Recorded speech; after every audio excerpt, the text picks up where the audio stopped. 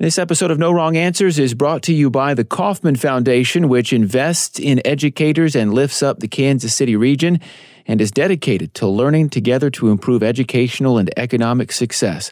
Learn more at Kauffman.org.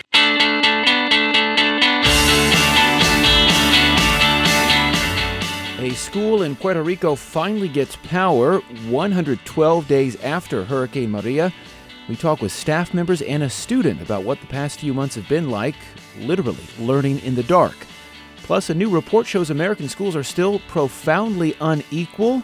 The reasons why make our teachers really mad. Those topics plus kids these days on this episode of the No Wrong Answers podcast. Welcome to No Wrong Answers, the weekly podcast that gives you a teacherly take on the world. I'm your host, Kyle Palmer. I'm a former teacher turned journalist, and I'm joined as always by a group of hardworking teachers who are ready to talk. So let's introduce them.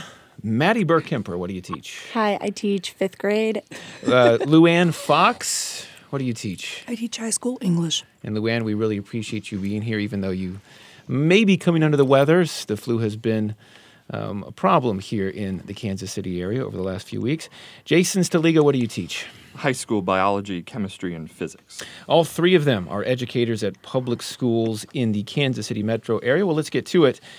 In the past week or so, you may have seen a cell phone video that made the rounds on the internet and social media. It shows the moments immediately after the power came back on at Academia Bautista de Puerto Nuevo, a small private Christian school in San Juan, Puerto Rico. This was significant because power had been off at the school for 112 days, ever since Hurricane Maria barreled through Puerto Rico in September.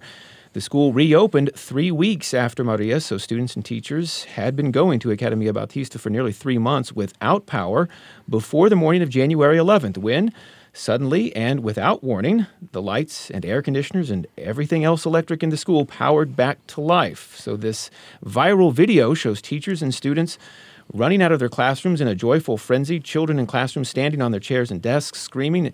It's a moment both heartwarming and also a little bit heartbreaking when you consider how long the students and their teachers went trying to learn without power. And we should say many of the school's students and staff members still return to homes without power.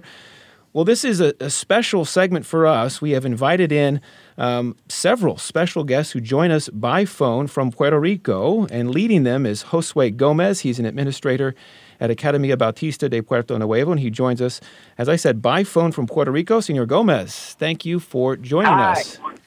How are you? Hi.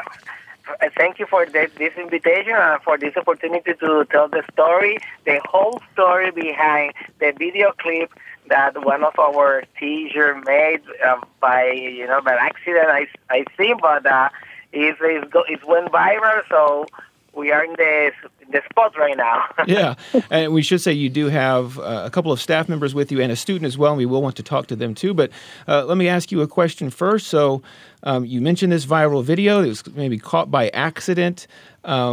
You were at the school the moment the power came back on. Just describe what it was like in the building at that moment and immediately after.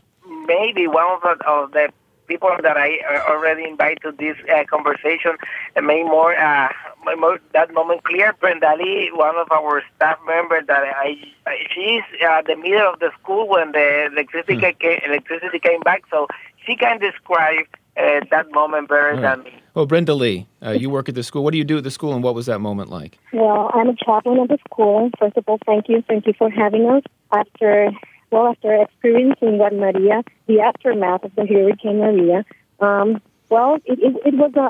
it was a symbol that normality was back to the school, right? It was part of knowing that, after all this time, something good was happening among the institution. Yeah. Just any of you describe what the previous 3 months have been like for you as you've been back at school, but the power hasn't been on. Despite the fact that we are in a Caribbean island, so the temperature is very, very hot here, and without electricity, we can turn on the air condition. So the classroom turns very, very hot. But to describe what's going on in the classroom, I let Miladis. Okay. I'm a teacher of 9th graders. So we have to turn to some old strategies. For example, using cardboard and newspapers and trace paper, and make groups to study together and write more on the board and so on. Because there was not internet and there's no movies and there's no PowerPoints and no Prezi, but they still coming because they can eat hot meals on school, not in their houses. So it was so hard to make it going on. You mentioned you opened just 3 weeks after the storm itself. What was that like, and why did you feel it was important to get back to school, even if your facilities were not in the state they had been previous to the storm? Yes, primarily because we are a private school. So at that time, if we're not able to receive students, maybe we can lose more students that we already lost over the past 3 months. And also because it's a reason to let them know that we're ready to start. And we want them to know that no matter what's happened on our island, we're ready to start and receive them. Because that's our job also. Yep. Maybe Brenda Lee can talk about the families, because we have a lot of struggle between our families, a lot of damage, and we have to bring some hope. Part of reopening was also to let them know that we need to keep on, and the doors are open. Right. Your school, your second home, it's open. Right. Come back, so they would know there's a safe place besides your house. Go ahead. Oh, I really applaud that, actually. And I'm so sorry that your school was without electricity for like a quarter to almost a third of a whole calendar year. My question is something about the character of your place. And could you talk about maybe what you've learned about the power and the ability of your school and your students to conduct business without power on in your building? I mean, what'd you find out about your students? Well, first of all, we were amazed how our students reacted. After 5 days after the hurricane, we made a meeting with all our staff and our professors, and we started talking about how to receive our students, how to debrief whatever they were feeling, and we were very worried about them. But when we received them, and I think Mrs. Milady can speak a little bit more about that, but when we received them, we were amazed how they were dealing with the things. They were dealing with the issues better than we expected. They were adjusting to the changes. Obviously, everyone brought their conflicts and their issues to the classroom, and, we tried to deal with them and to identify where were the damages, what families needed most, what families lost their rooms or their houses or their furniture or their things because of the flooding, and try to cover those necessities. But actually, they were so good at adjusting and understanding what was happening. And there is a student there. Can you go ahead and get on the line and introduce yourself? And you answer that question. What did you learn about yourself and how you learn during the last 3 or 4 months? Well, hi, I am Jarrell Gomez. I'm a senior in high school, of course. I was also very impressed with my friends and how the teachers were able to adapt so quickly to the situation. But I also, realized that there was really no real hindrance to to our education. Just because there's no electricity doesn't mean we stop learning. If anything, we actually learned more because we as Milady said earlier, we had to go back to our earlier ways of learning. Not just a simple go to a website and get your information, write it down, and that's it. You actually have to go out, go to a library, consult your friends, do actual practice so you can keep up with the work. And I think all of the students learned how to be more responsible in that sense. Yeah, Jarl, you should know that the teachers here are nodding their heads vigorously. I think they think that you could probably teach their students a thing or two, I think. Maddie? Yeah, I have a question for you. What's something that you would want my students to know about your life? And it can be limited to the impacts that Maria has had on your life and what that looks like. But, I mean, I know that there are other things that you might want to bring awareness to outside of the impact of the hurricanes that have been going on before that occurred. So I'm really excited to share this conversation with my students tomorrow. So what's something that you would want awareness to be brought to my students in our classroom? Most of all, just not let your education be affected outside forces. You know, the most important thing in your life is the ability to gain knowledge. It affects so much of your adulthood, you know. I also think it's very important that not just, you know, apart from education, you understand the people around you. You know, like, apart from just education, people actually made time for volunteer work, even in these times, because they realized the impact that it was having on everybody around us. So I think if I want to say anything to the students, it would be to just, you know, keep on going. Don't let anything stop you. No obstacle is too large to overcome. And if you can have the opportunity to help somebody else you see struggling alongside with you, and, you know, you can form that relationship with them and then help them with yourself to get across that obstacle. Yeah.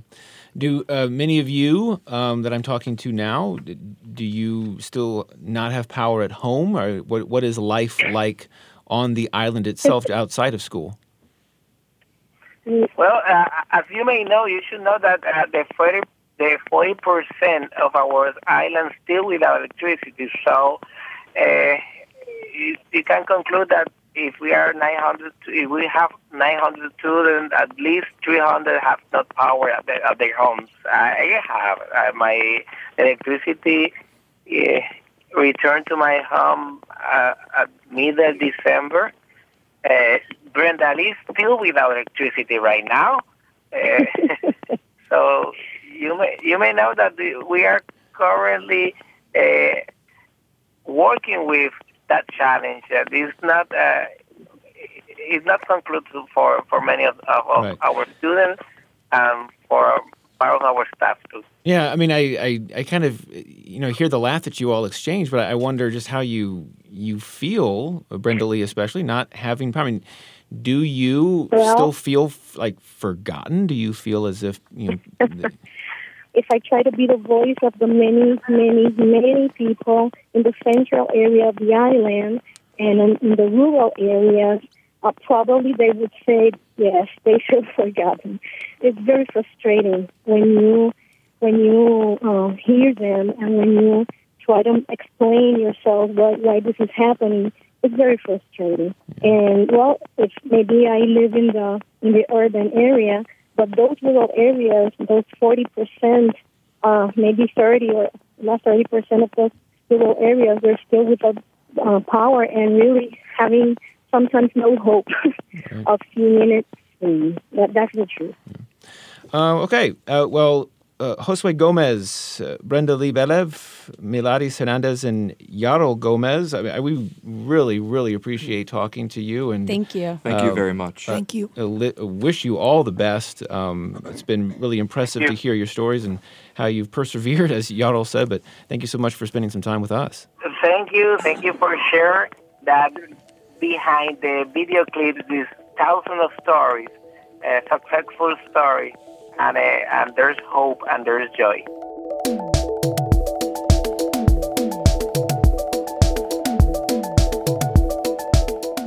Our podcast today is sponsored by the Kauffman Foundation, learning together with families, educators, entrepreneurs, and innovators to develop quality education that prepares all of Kansas City's students for the future of learning and work. Join the conversation by visiting Kauffman.org or on Twitter at KaufmanFDN. A report published this month by the U.S. Commission on Civil Rights, that's an independent bipartisan group, makes a distressing, if not totally surprising, conclusion. America's schools are still profoundly unequal, despite the landmark Brown v. Board of Education Supreme Court decision of 1954, which, of course, enshrined the right to an education for all American children on equal terms. The commission concludes that schools in the U.S.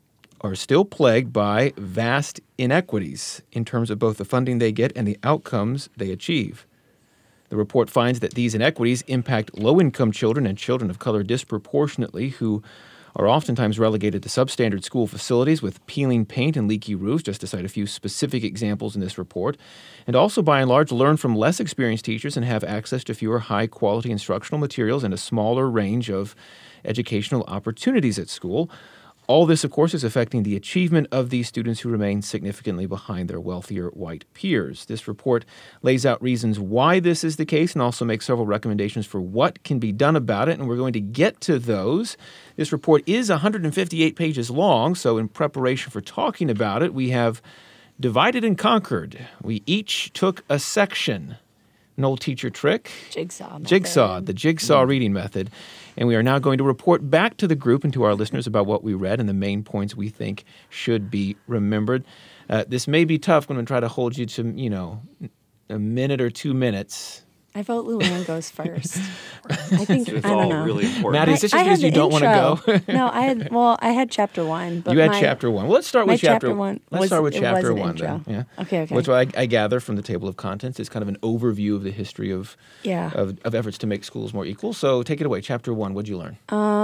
I learned a lot of little summaries about the flow that education policy has gone through, like all the different channels, kind of like if we were at a bowling alley and a bowling ball is the education system and we had our bumpers up, it'd kind of be like swinging one way and the other, but like... So a lot of people know Brown v. Board of Education, but there's been a lot of twists and turns since then. Yeah, Plessy versus Ferguson came first, and then Brown v. Board of Education, and then Title VI of the Civil Rights Act, and then the Coleman Report, and then No Child Left Behind, and then ESSA, and there's more things in between all of them. And the main pattern that kept emerging that was really frustrating but really enlightening for me was all of those different things have remained mostly symbolic, like for me.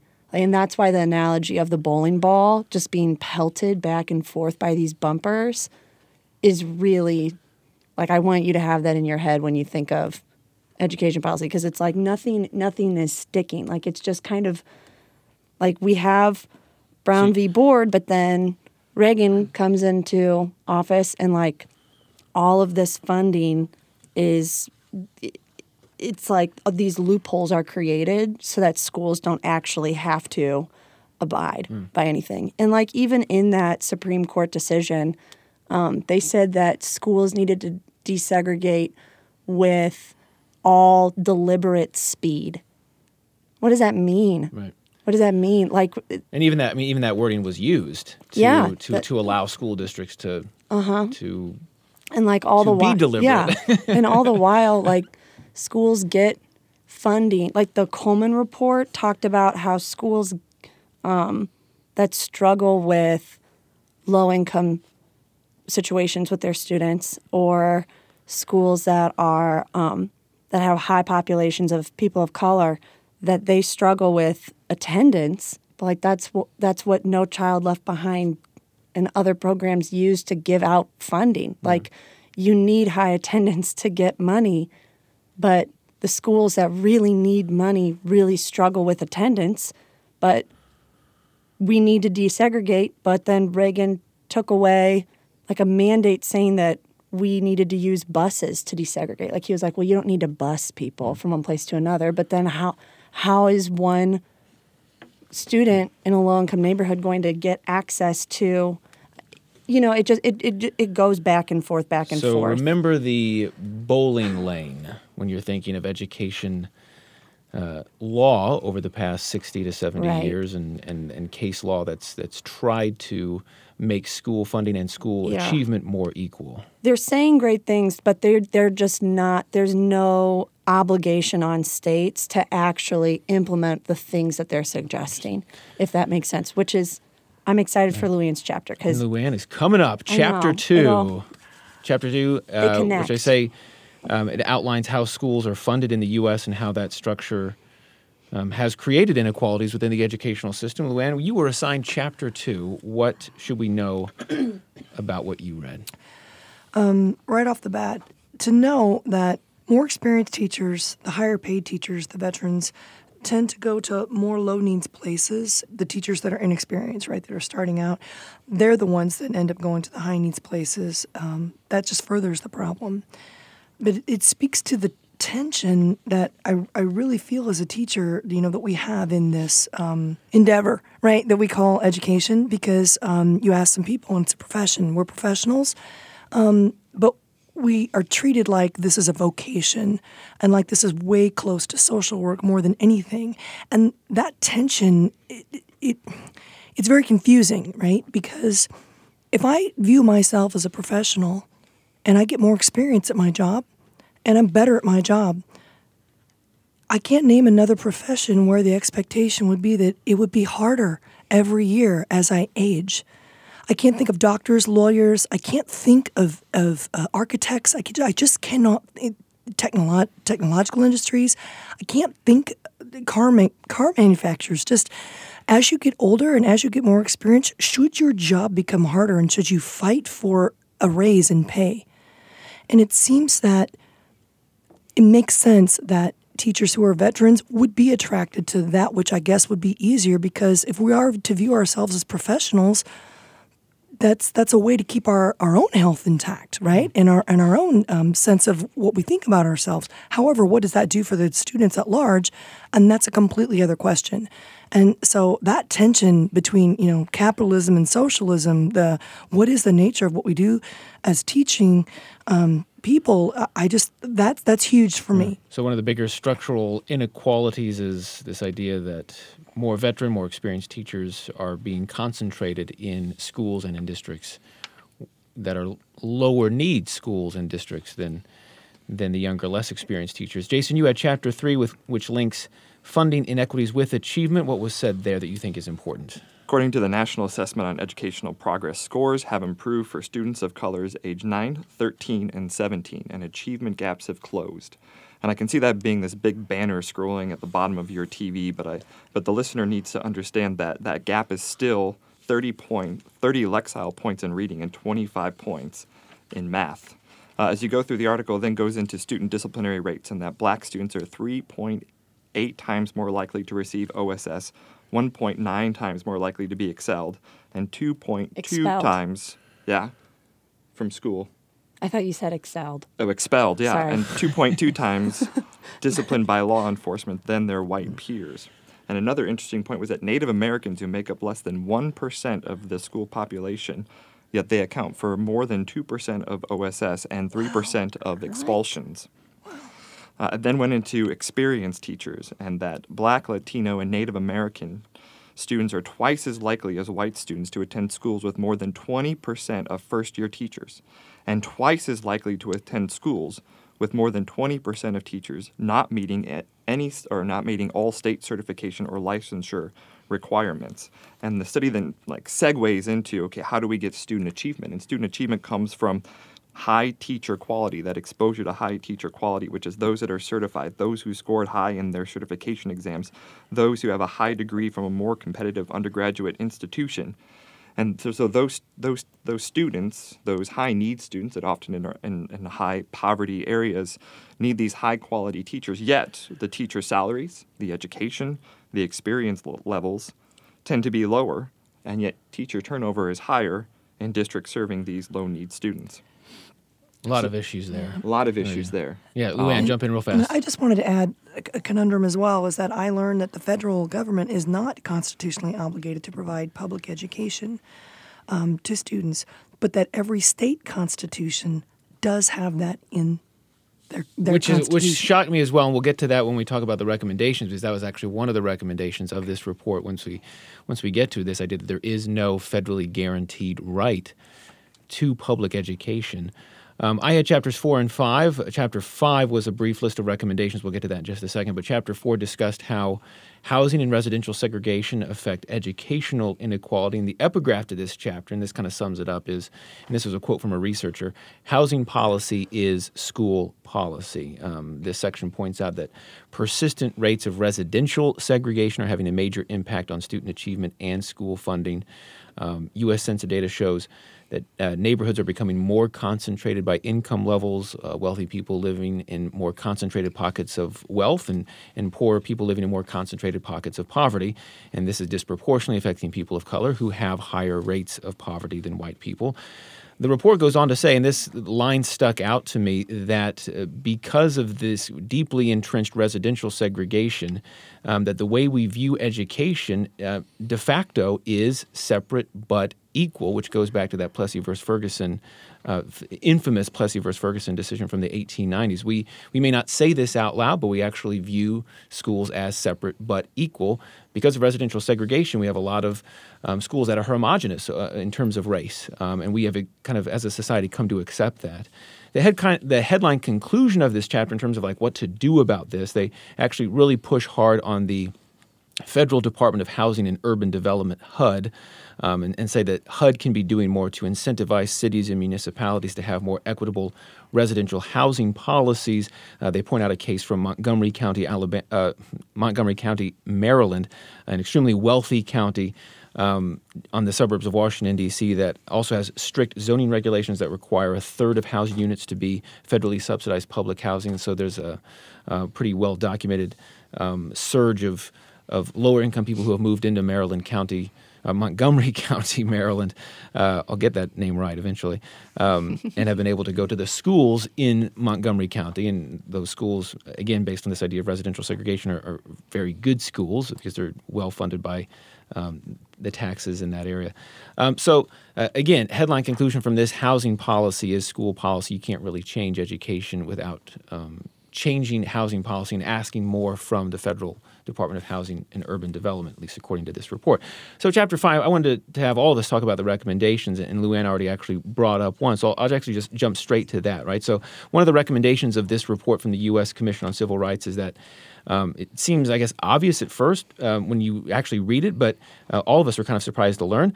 But this is the recommendation. Congress should make clear that there is a federal right to public education. So they're essentially asking for Congress to amend the Constitution to include a right to public education in the U.S. Constitution. That was, I think, surprising to a lot of us. I mean, Luann, you brought it up, but that's a big deal. I don't think any of us really have a lot of hopes for this particular Congress to do that. Right. But the idea that we do not have a federally recognized right to public education, I think, hit home for a lot of us here. Mm-hmm. Well, I mean, like in my whole chapter, that's the part I was excited to talk about, because that's why, I mean, the bumpers are up. You know what I mean? Like, take the bumpers down. Say that education is important. Say that you need to be held accountable. Like, why is anybody in the federal government going to work really hard to enforce any of these things coming out of the federal government when there is no catch on the end of that line? Right. You know what I mean? They're like, this is just something, everything they're doing, it's like, well, this is extra. Like, we don't really need to be doing this at all, because it's already, this is really the state's job. It's been a long enshrined state responsibility. I think that's what they would argue, right? And that's why, initiatives like Common Core have been so unpopular, right? Because it is seen as a kind of state issue. Luann? Well, I was just going to jump in and add that I think one of the reasons Common Core came to birth was because you didn't have equity across the states. I mean, just because it was good enough for Mississippi doesn't mean it was good enough to compete globally, we'll say. Not to pick on Mississippi, but, I mean, why not, I guess. It's just, if we're going to be raising students who are going to be globally competitive, they shouldn't be hampered by, like, their geographic area. Yeah. Jason? I'm just thinking about all the listeners out there who who just had their mind blown by Hands that blown idea. off. By the jigsaw? And I wonder how many politicians understand that. And if you look at the dynamic of public education in our government, it seems like it's a very anti-public education for school choice, or for charter schools, or for alternative methods or vouchers for private schools. And it goes back to the idea of Common Core as well. It felt like it was government overreach, federal government overreach into what really felt like it was the state's rights to develop their curriculum. And she's right, but it was there and designed specifically to get equity across the board, so that a student who is learning in Kansas City is going to be held to the same objective as someone who is in Los Angeles, so that if they were to travel cross country and go to schools, they would have the same types of skills so that they can be successful in a higher level of education. I think there would probably be a lot of Americans who would at least read the thumbnail of this report and say, well, what's the big deal? If a locality, if a district, if a city is in charge of their education, and it's a bunch of white people living in the same city, so what? Why should we try to change that? Why should we have the federal government come in and force that change? Because some states might think, some parts of state history is really important, right? And they're going to mandate that students need to know that. Well, if that student is going to stay in that state for the rest of that student's life, then maybe that's important. But if that student plans to travel and grow in the world, then maybe that particular thing that the state wanted wouldn't be as important, and maybe learning some other schools that are transferable across climates and zones would be better. Yeah. Right. And in a very homogenized school district, whether it's a white school or a black school, we know through educational studies that diversity is the key to learning within the classroom, because you get a respect for the variety of cultures that exist. And so if you're not experienced to different views and different ideas, then you shut off that in your own psyche, and you need to really broaden your mind so that you could be a better, successful student and citizen in the world. Yeah, and I asked Jarl what he wanted everyone to know. In the past conversation, from Puerto Rico. And his answer was to understand people around you via relationships, to go and to seek out understanding with people who are different from you. And I feel like you could say, well, I don't care about that, but for me, that's a tenet that I want to live by, to try and understand those around me who are different, and to embrace that, and to leverage those differences instead of reacting in fear to them and avoiding them. I should say there's a whole set of recommendations as well in this report that urges the federal government to become more active and influential in local school funding. Things like incentivize states to have more equitable funding systems, increase federal Title I funding to supplement efforts at funding equity, collect and publish more comprehensive data on school funding, which NPR points out will start happening, actually, with the new Every Student Succeeds Act. Districts will now be required to track and publish how much they spend per student on a school-by-school basis. And that's kind of a big deal, right? To know how much your school is spending compared to the school down the road or the school on the proverbial other side of the tracks. What could that illuminate to you if you know what your district spends by school? Well, I would like to know if there's still an equity in spending within my own school district. I know our district split up so that you have a more affluent school, and you have one that's more in a high poverty area. So I would be interested to see if the amount of money that is spent and the resources that are divvied up to both schools are equitable in nature, or are they equal in nature? Because I can tell you that the school in the high poverty area needs more resources than that which is in the more affluent area. So I think just across a district-wise, within my own district. Yeah.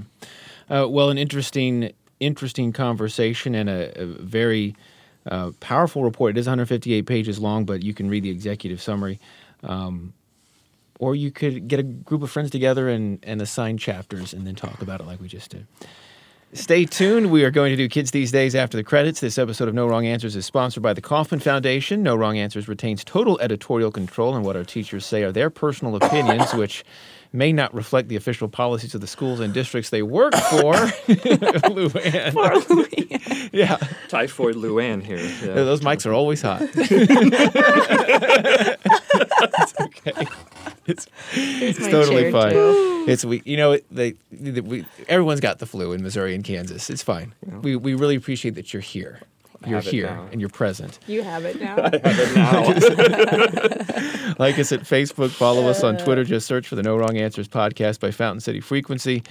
Find us at Apple Podcasts or wherever you get your podcasts. Once you find us, subscribe, leave us a review. It helps. There are no other podcasts like ours giving you a teacherly take on the world. If you've enjoyed this conversation, subscribe, leave us a review, and keep the conversation going. Now, kids these days, Maddie, what are your kids into? There's this thing on Musical.ly where, do you know what Musical.ly is? I don't know what Musical.ly is. Okay, back it up.